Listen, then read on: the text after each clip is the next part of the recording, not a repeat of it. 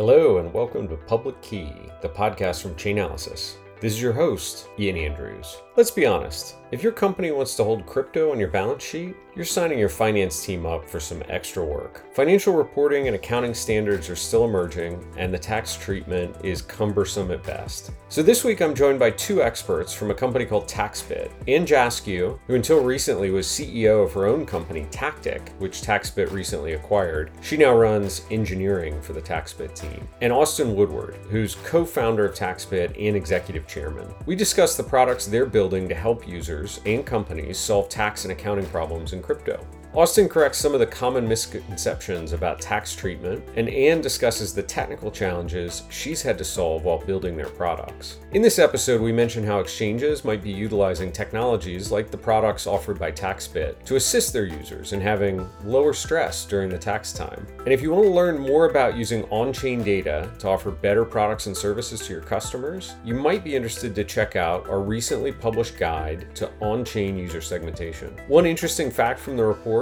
while Bitcoin's price is up over 50% since the start of 2023, and you might want to say crypto winter's thawing, business is still tough for exchanges. Since the start of 2022, the number of active centralized crypto exchanges has fallen from 750 globally all the way to 640, due to factors including decreasing transaction volumes and increasing competition from decentralized exchanges. Links to download the full report are in the show notes. Quick disclaimer: we have a robust discussion on taxes and accounting in this episode, but please remember, our podcasts are for informational purposes only and are not intended to provide legal, tax, financial, or investment advice. Listeners should absolutely consult their own advisors before making any types of decisions.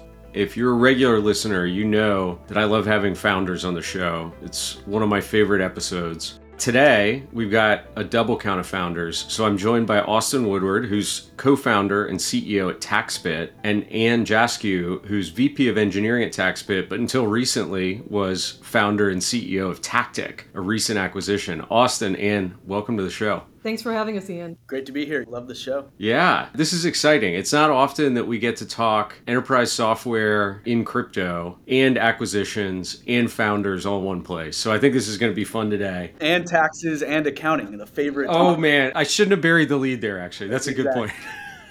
Now, Austin, I'm looking at your background, and I can imagine why you founded a tax and accounting company. You were a senior leader in the finance organization at Qualtrics for a long time through that company's big rise, but I didn't pick up on where you stumbled into crypto. So maybe we can start there. How did you arrive at starting TaxBit and focusing on this complex problem of crypto taxes? Yeah, I started my career in traditional enterprise software outside the realm of what's become a big industry in digital assets. And for me, being a CPA, boring accounting background, the call it benefits of the technology that was powering cryptocurrency was just so easy to comprehend. And so in 2017, at the company I was at, I was thinking about, wow, we spend a lot of money on middleman transaction fees. It takes us a lot of time to transfer funds cross-border to global subsidiaries or otherwise. I actually am guilty of missing payroll in our Australia subsidiary a couple of times because the wire went out 5 minutes too late and you get that annoying warning saying, oh, you missed the cutoff deadline. It's going to take 2 extra days to clear. And so all of these things started to accumulate in my mind of, wow, like digital assets, blockchain technology is ultimately going to solve this. So that was kind of the founding thesis of what attracted me to it, and then started recognizing later on, and this was called the founding genesis of TaxBit, that cryptocurrency was never cryptocurrency. That's an improper name. It's crypto property, and it's property in 90% of the world's countries. And so hence a new era of software technology infrastructure such as TaxBit and Chainalysis that's needed to track property transactions and report on that in a compliant manner.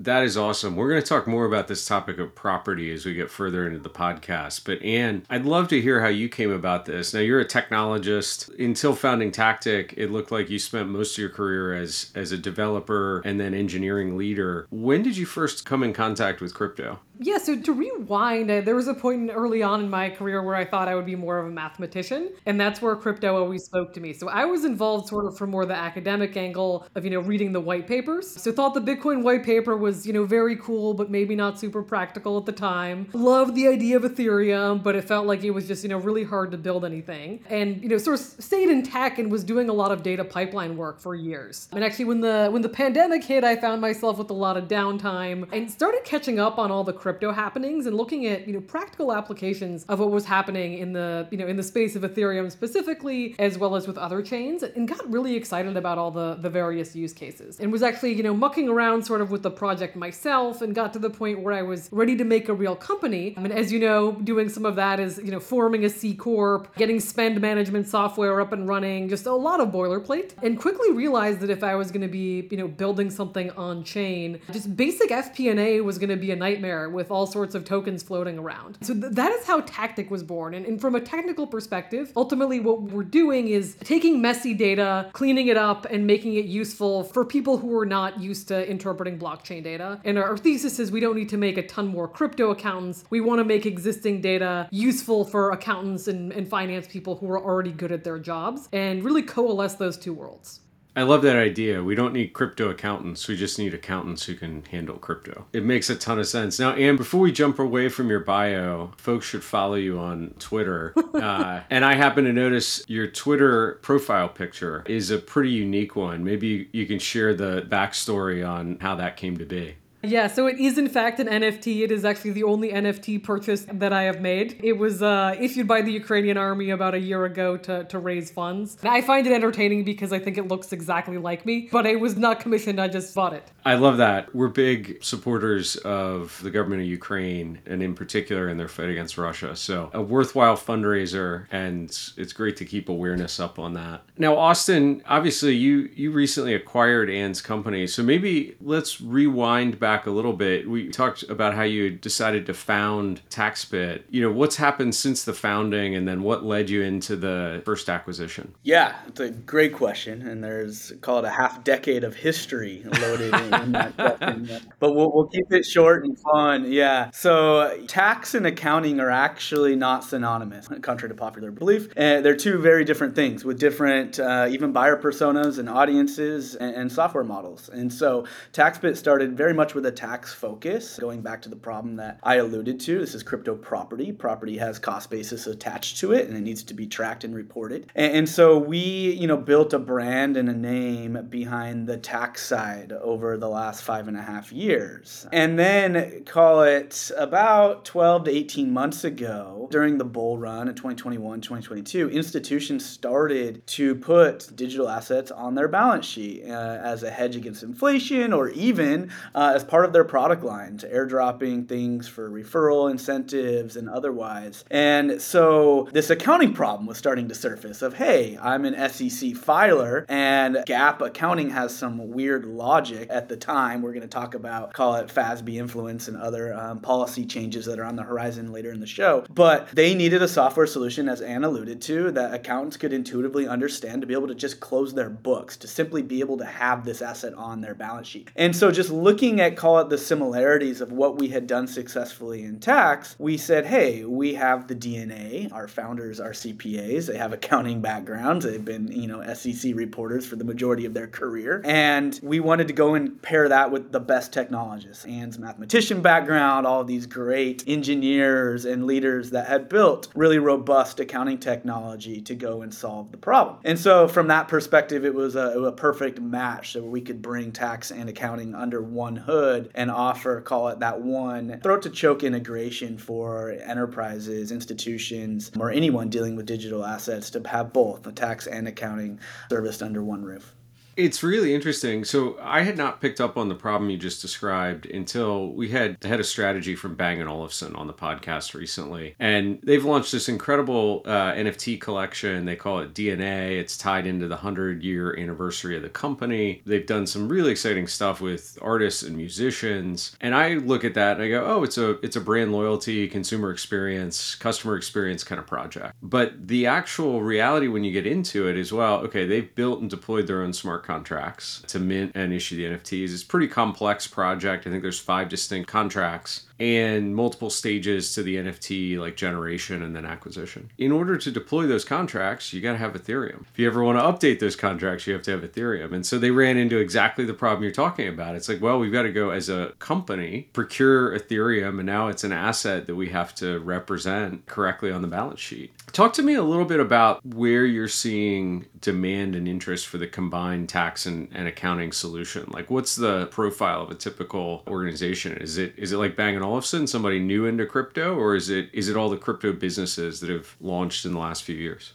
Yeah, it's the combination of the two, Ian. And so we can, share a few client examples. The, large brokerages, obviously, to your point, their revenue monetization model is taking fees, and a lot of times those fees are in digital assets and they hold crypto on balance sheet. And then brokerages also have 1099 tax reporting obligations to their end clients. So we call it both sides. But the Web 2 companies dabbling with loyalty and other, I think, really innovative projects. To your point, it's not as simple as just going and saying, oh, wow, this could be a really cool thing with product market fit here. There's this whole regulatory regime and policy aside that is right now, as we currently are recording this, holding the industry back some, where there's not clear rules for some of these things. And, when you're a public company, you only can take so much risk. And so there's just a lot of projects that are sitting in staging and sandboxes and beta testers waiting for, call it that, flip of clarity. Fortunately, accounting is one of the areas that actually does have clarity. So we're fortunate from that perspective. And we're, implementing software that can take off the property reporting obligations from these, call it big SEC filer type companies. So these are all the way from Fortune 500 down to retail brands, a lot of those restaurants and others that are direct to consumer businesses that want to incentivize loyalty. And I'm curious, you mentioned early in your career that data processing was one of the big problems you were working on from an engineering standpoint. And I'm not an accountant or a tax professional, but I have to imagine that's one of the biggest challenges here is a gigantic data acquisition, processing, and integration problem that you all are trying to solve. Is my guess right there? Yeah, I think that's exactly correct. It's interesting. So blockchains are sort of paradoxically transparent and opaque in that they're public ledgers. Like you can go and download, the 6 terabyte ETH chain onto your laptop, but it is so opaque in that it is impossible to make sense of it without some sort of tech-enabled process. Talk to me a little bit more about that. I mean, I'd love to hear some of the technical details of how you're solving that problem. I love the blockchain paradox. I'm gonna start borrowing that phrase, I think. Yeah, so I think maybe to go back to an example, you were, talking about an organization that was holding Ethereum. Let's talk about, step 1 there, which is getting Ethereum, right? That means you have to go onto a centralized exchange. So you might be logging into a product like Coinbase, maybe using a custodian like Anchorage. And that's sort of step 1 of, you're ACHing money into a centralized exchange. That's a US dollar. Then you go and then you actually buy the Ethereum at a given price. Then you might be moving it into, a multi-sig safe like Gnosis, might be into a person's individual MetaMask. It might be somewhere else. Meanwhile, the price of ETH is changing. You have transaction fees. You have, gas fees, as they're called, floating around. And it's just a lot of complexity and a lot of different sources. You made my head hurt just walking me through that example. I'm like getting a little sweaty thinking about filing taxes again next year after the last few months. We had my colleague Roger Brown, who leads our global tax efforts, on the podcast recently. And, a lot of our work is with the tax authorities who are trying to understand what's actually happening in crypto and how does that impact personal and business taxes of folks that fall in their jurisdictions. Anyone listening in the US, you've probably in filing in the last couple of months had to check a box.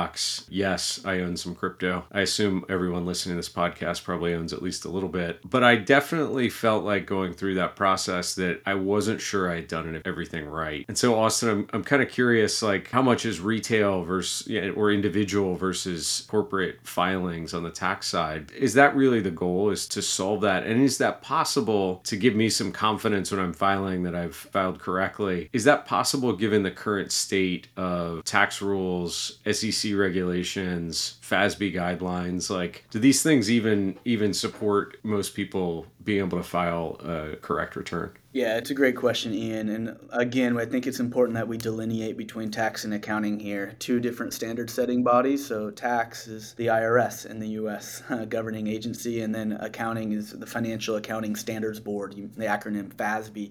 And so on the tax side, this is exactly why TaxBit was founded. Is I was an accountant looking for my tax form. I was trading on these large brokerage platforms, and I'm like, where's my 1099? Like, I go to Fidelity or Vanguard or Schwab, I'm handed exactly what I need to report, and it's a composition of what it's called tax information returns. And you get one from your employer, a W-2. If any of you invested in real estate or part of an investment entity, you get a K-1, you get a 1099-B, and all of these forms are the tax exact details that you should file. Well, crypto, they weren't issuing those forms. There was no such thing. And for the first time ever, this need arose that fell completely on us as individual retail users' shoulders to go and figure it out on our own, pay for it, and then be on the hook for doing it properly. And so that just didn't sit right with me or our early founders at TaxBit. We said, if this industry is going to be a thing, information reporting, it has to originate top down. It can't be bottom up. And what I mean by that, the enterprises, the institutions, the brokerages need to push tax forms down to their users in the same way that every other industry works. It can't just be the individual users reporting up to the government on their own accord. And so,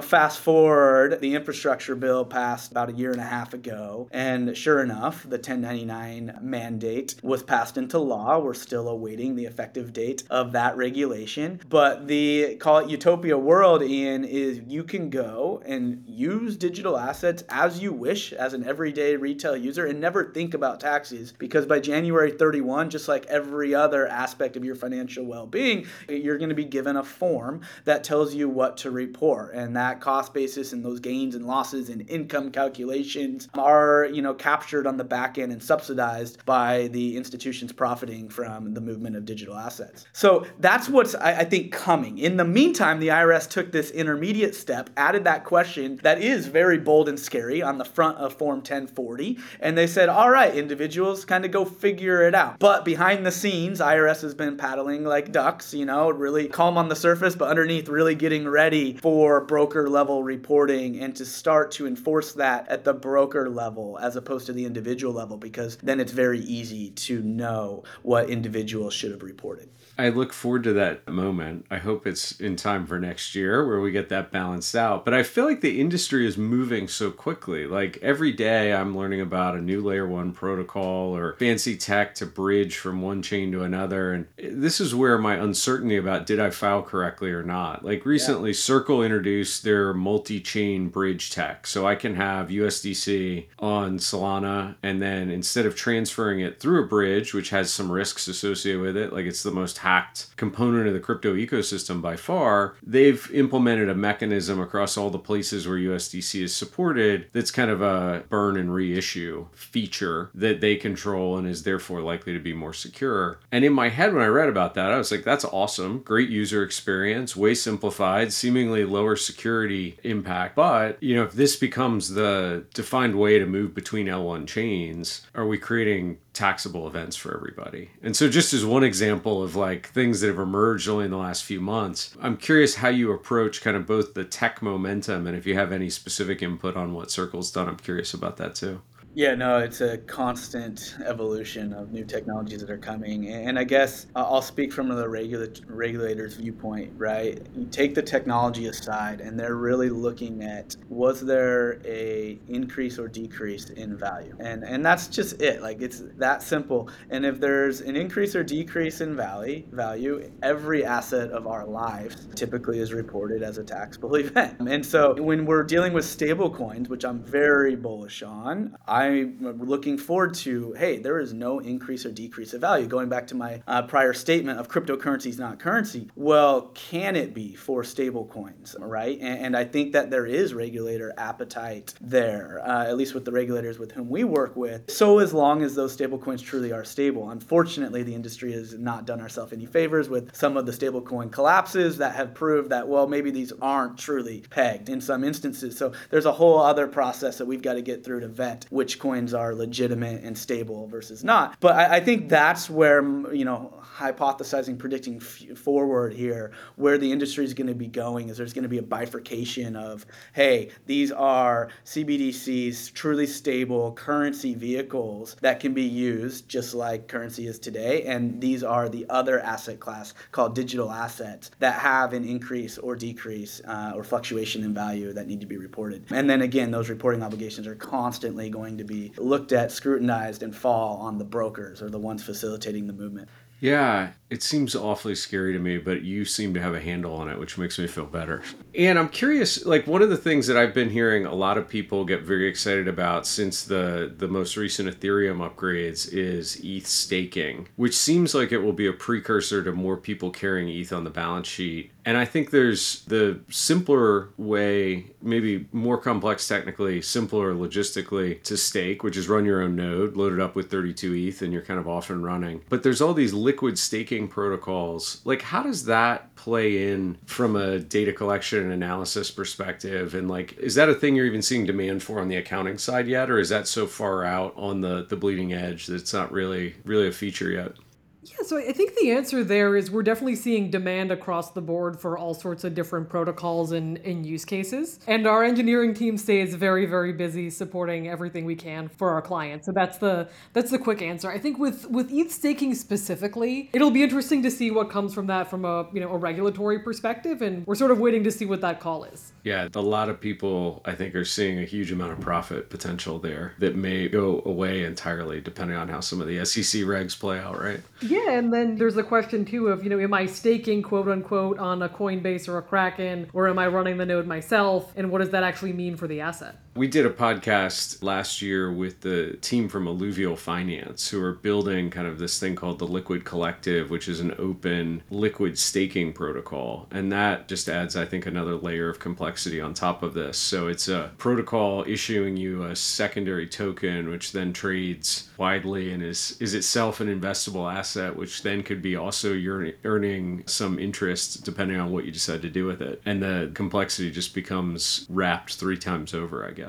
Austin, I'm curious, we started the conversation, you brought up this topic of cryptocurrency as property rather than something else. And I think this is one of the most hotly debated things going right now in the US market of what is crypto. And most of those conversations are, is it a commodity or is it a security? In certain countries around the world, though, the decision's already been made. We had the CEO from the largest domestic exchange in Malaysia on the podcast recently, and he was explaining in their country, it's all securities. And in fact, they make exchanges who want to list them do a new listing filing in much the same way if you want to take a company public, which I thought was a fascinating approach that had some benefits, but maybe make the case for this designation as property and what that kind of then means for, anybody who's interested in using your software. Unfortunately, none of this stuff is, call it, intuitive. And so there's actually different regulatory bodies that have their own definitions of what this is. And so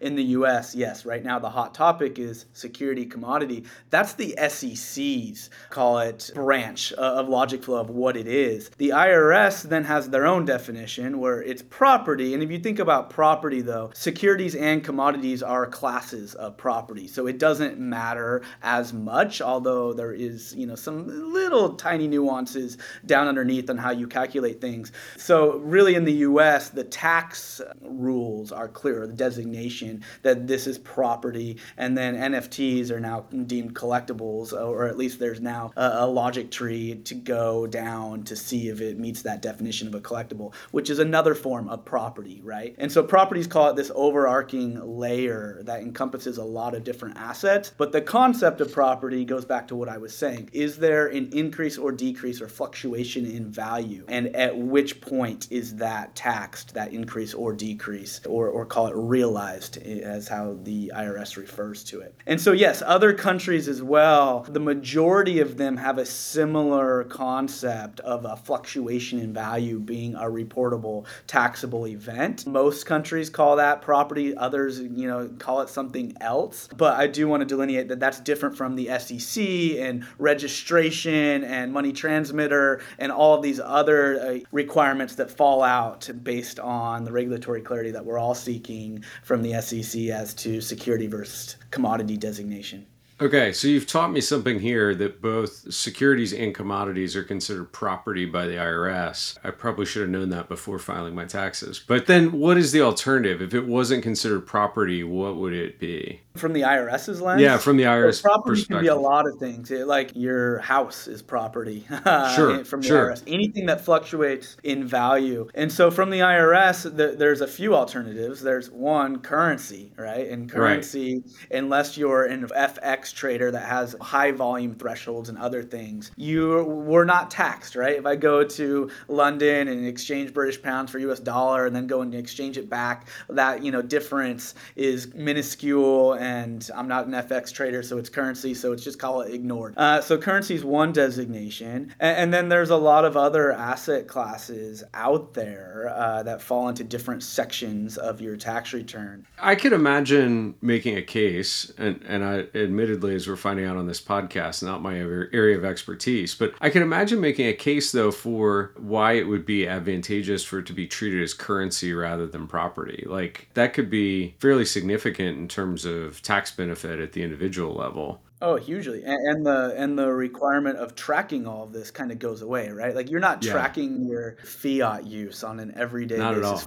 for tax. Obviously for personal budgeting and finance, absolutely. But when you go to the grocery store and spend something, it's like, oh no, there's no taxable event because my dollar increased or decreased in value. Whereas Bitcoin, there is. You go and spend something at the grocery store, well, now you've got a cost basis associated with that, and then the value of what you just purchased fluctuated from that basis, and you need to report it. And so, there's a big consequence of using property as currency in this new digital asset world.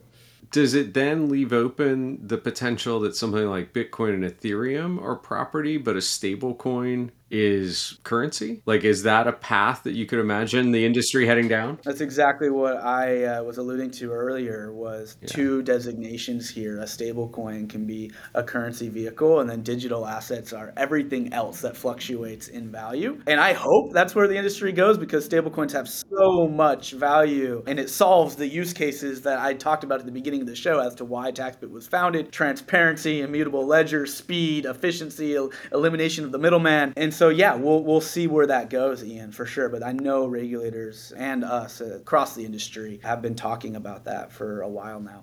Well, and it seems like then, the thing we're hearing about in the world of NFTs right now, recently had the head of strategy from OpenSea on the podcast. And what they were describing is they're anticipating, the next 2 years is all about bringing utility to NFTs, an evolution or maturation from personal profile pictures. Suddenly your NFT comes with a real world object, like a pair of sneakers, that is linked. And it's almost like your NFT is a claim ticket, or your NFT gets you into a special social club. Like your Soho Club membership in New York is suddenly tied to an NFT that's tradable. What does that do in terms of this property versus currency designation? It sounds like it probably falls on the property side. Yeah, and I love those use cases too, because think about memorabilia. How do you know authenticity of, maybe Nike publishes 1 of 100 new LeBron shoes, right? And you can attach an NFT to that to show, no, these are the legitimate 1 of whatever that were printed. And so I think there's so many use cases there that we'll see. And it's an interesting question, right? To where right now collectibles are part of the property umbrella, and NFTs kind of go through this matrix flow to determine if it's a collectible or not. And if it's backed by a real life object, like typically, I bought a shoe, I go and resell that shoe. Technically, that's a disposition of property that you should report. But I think that's one of those things where, the same way that babysitters don't report cash income as income, that probably there's not a lot of self-reporting going on those real world items. So it'll be, I think, fascinating to see how that plays out, the convergence of this technology with real life goods and applications, and that gets interesting for sure. Yeah, there's a company out there called Dibs, and their whole business is basically to warehouse and protect fancy sneakers, a piece of art that people are collecting with no intent to ever use or wear, but for value appreciation. But they want it to be liquid enough to trade, but they don't want to suffer the risk of putting it, through the postal service and the box gets destroyed or someone steals it or any of these things. And so Dibs has come up with this model where they handle all the storage and security, air conditioned, perfect warehouse in a guarded vault. And then they issue you an NFT. And if you ever do want to redeem it, you kind of burn the NFT and then they deliver the item back to you, which seems like an interesting model. Related to this, real world assets have been a thing that I've been hearing everyone talk about. So tokenization of maybe real estate or certainly government bonds. I know there's a couple projects going on right now. Is that on your radar at TaxBit? Like, what's going on when you hear these real world asset tokenization projects? Yeah, so I think the quick, non-satisfying answer there is that we're constantly thinking about new use cases all the time and spend a lot of time listening to our clients. So the demand is definitely there without giving too much away. I'm a big believer and bullish on tokenization. I've called it the tokenized economy for several years now, where I do believe if you look at how inefficient some of our ways of life are. For example, I own a vehicle, and how many of us have gone and searched for that one piece of paper, the title, to have to go and sell that to another person. Many of us put it in the glove box of our car, right? How safe is that? And you pull it out and you go and you hand it to someone and they sign, and now that vehicle's theirs. Really? That piece of paper represents ownership? It's like, whoa, that should be tokenized. There's actual property rights associated to this title, like property, land. There's so many things where these assets can be actually immutably verifiable and transparent. And so I'm a big believer. I do think we have some time before us as far as regulators getting clear and allowing this to happen. But I think that's the promise of digital assets. And digital assets, in a sense, have just been this Trojan horse getting ready for this moment to merge the real use case of tokenization of real world assets and not just speculative vehicles. And going back to you, I'm curious, and maybe this is from when you were first getting Tactic off the ground. What were some of the biggest challenges that when you talked to companies who wanted to hold crypto on their balance sheet and were kind of uncertain with what they needed to do? Maybe talk through some of those challenges and the solutions. And if today that's evolved a little bit from when you were first getting started at Tactic, like what's improved? What would you recommend to folks who are contemplating this today? Yeah, I think so. Even if you rewind, 18 months, 2 years, like, a lot of people wanted to do the right thing and follow the rules, but they just didn't even know where to begin. So, resources weren't there. There weren't nearly as many crypto savvy finance people. FASB hadn't made as many recommendations. And so really, we would have people come to us and not say, oh, we want this product. They would say, we need a product that tells us exactly what to do. Please help us. I think one of my favorite early anecdotes was, talking to a head of finance at a crypto company and asking, hey, how are you planning on doing your taxes? And we hadn't, actually built the Tactic product yet. And he looked me in the eye and he said, we filed an extension because they really just didn't even know where to begin.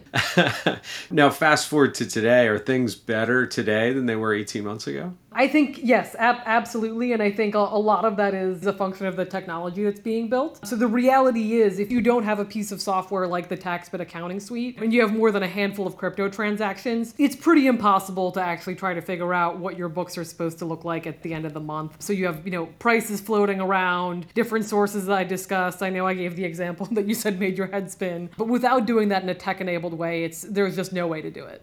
Yeah, it's a good thing you all are out there. One of the things you launched, I think it was last year, was the TaxBit network. And I think one of the key features here was cost basis interchange. Like, cost basis is the nightmare of my personal tax filing experience. Austin, talk a little bit about what TaxBit network is and what you all have been able to pull off with that. Yeah, this goes back to our original thesis that consumers, retail users, you and I should never have to ultimately think about our taxes and self-prepare them, but right away, immediately have to pay for them on top of that ourselves, right? Like, there's no aspect of our life where it's like, hey, I'm an equity trader. I need to go pay $500 a year for this one asset class that I use. It's like, no, Vanguard gives me a form and I just put it into TurboTax or hand it over to my accountant and I'm done, right? And so the TaxBit network was step one in that evolution solution where it's like, okay, we can go and get a consortium of the industry's leading exchanges and brokerages and work with them to subsidize and make free all tax forms to end users such as you and I. And so that's been in effect for the last couple of years. This last tax season, TaxBit, actually the product is entirely free, no upgrade, no bells and whistles attached, unlimited transactions. And so we have $0 and call it monetization from retail users at TaxBit, which is something we're super proud of. And we work entirely at the enterprise institution level. And so as this has evolved, the concept of sharing cost basis from one broker to another, I transfer something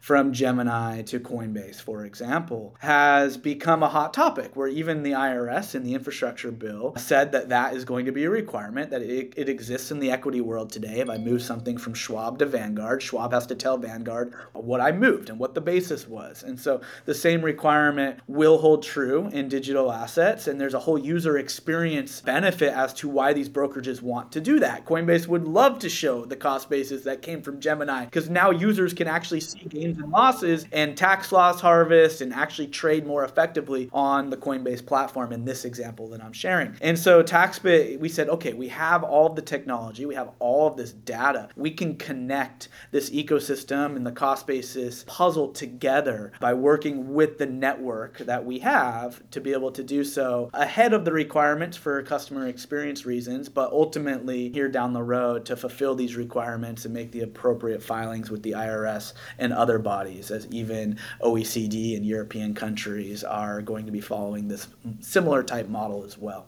That cost basis interchange to me feels like a huge deal to have worked out. And it's a little bit awesome. I mean, people talk a lot about the travel rule, this anti-money laundering tactic, which is kind of sharing similar information, right? It's like funds show up at an exchange and you have some idea where they came from, assuming that it was another regulated entity that sent them. And same thing when you send funds on, you need to know where they're going. It sounds like you're solving a more complex problem and you've actually got it in production now, which is further along than a lot of the travel rule implementations that I've been exposed to globally. So bravo with that. Absolutely. It's called a superset of the travel rule requirements, right? Travel rules typically $10,000 and up. Well, cost basis, there is no de minimis threshold right now. If you have a 25-cent gain or loss, like that cost basis has to be reported and transferred. And so there's a lot of data and a lot of network that needs to be connected in order to make that possible. So something that, it's been in the works for years. It's only going to continue to evolve. So people like you, Ian, you said at the beginning of the show, how can I just not worry about my taxes? Well, all of that interchange of information will happen in the background, even without you knowing. So that way, at the end of the year, you're given a form that's complete. And it's free. It's a no-brainer. That's how it should for be. Everybody out there. That's how it should be. I love it. Last question before we wrap, and Ann, this one is probably for you. When we look to the future, what's the most exciting stuff coming on the TaxBit roadmap? What are you really excited coming over the next couple months? Oh boy, and I only can say one thing. You can say as many as you like. Let's break some news here. The whole roadmap, let's unfurl it. Oh man, we have quite a few things in flight right now. I think providing support for more chains all the time is really important. I think especially as we see various ecosystems flourish. More nuanced support for NFTs. We're just talking about the various use cases there. More integrations. Data is king, so integrating with anything and everything. And as new regulatory guidelines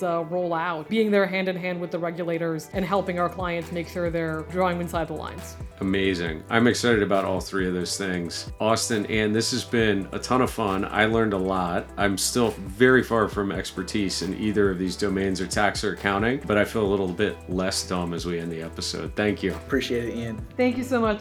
Hey there. Thanks for listening to another episode. Our team's been working hard to bring our content to all the major platforms. So right now, do me a favor, take out your phone, head over to your favorite social media app.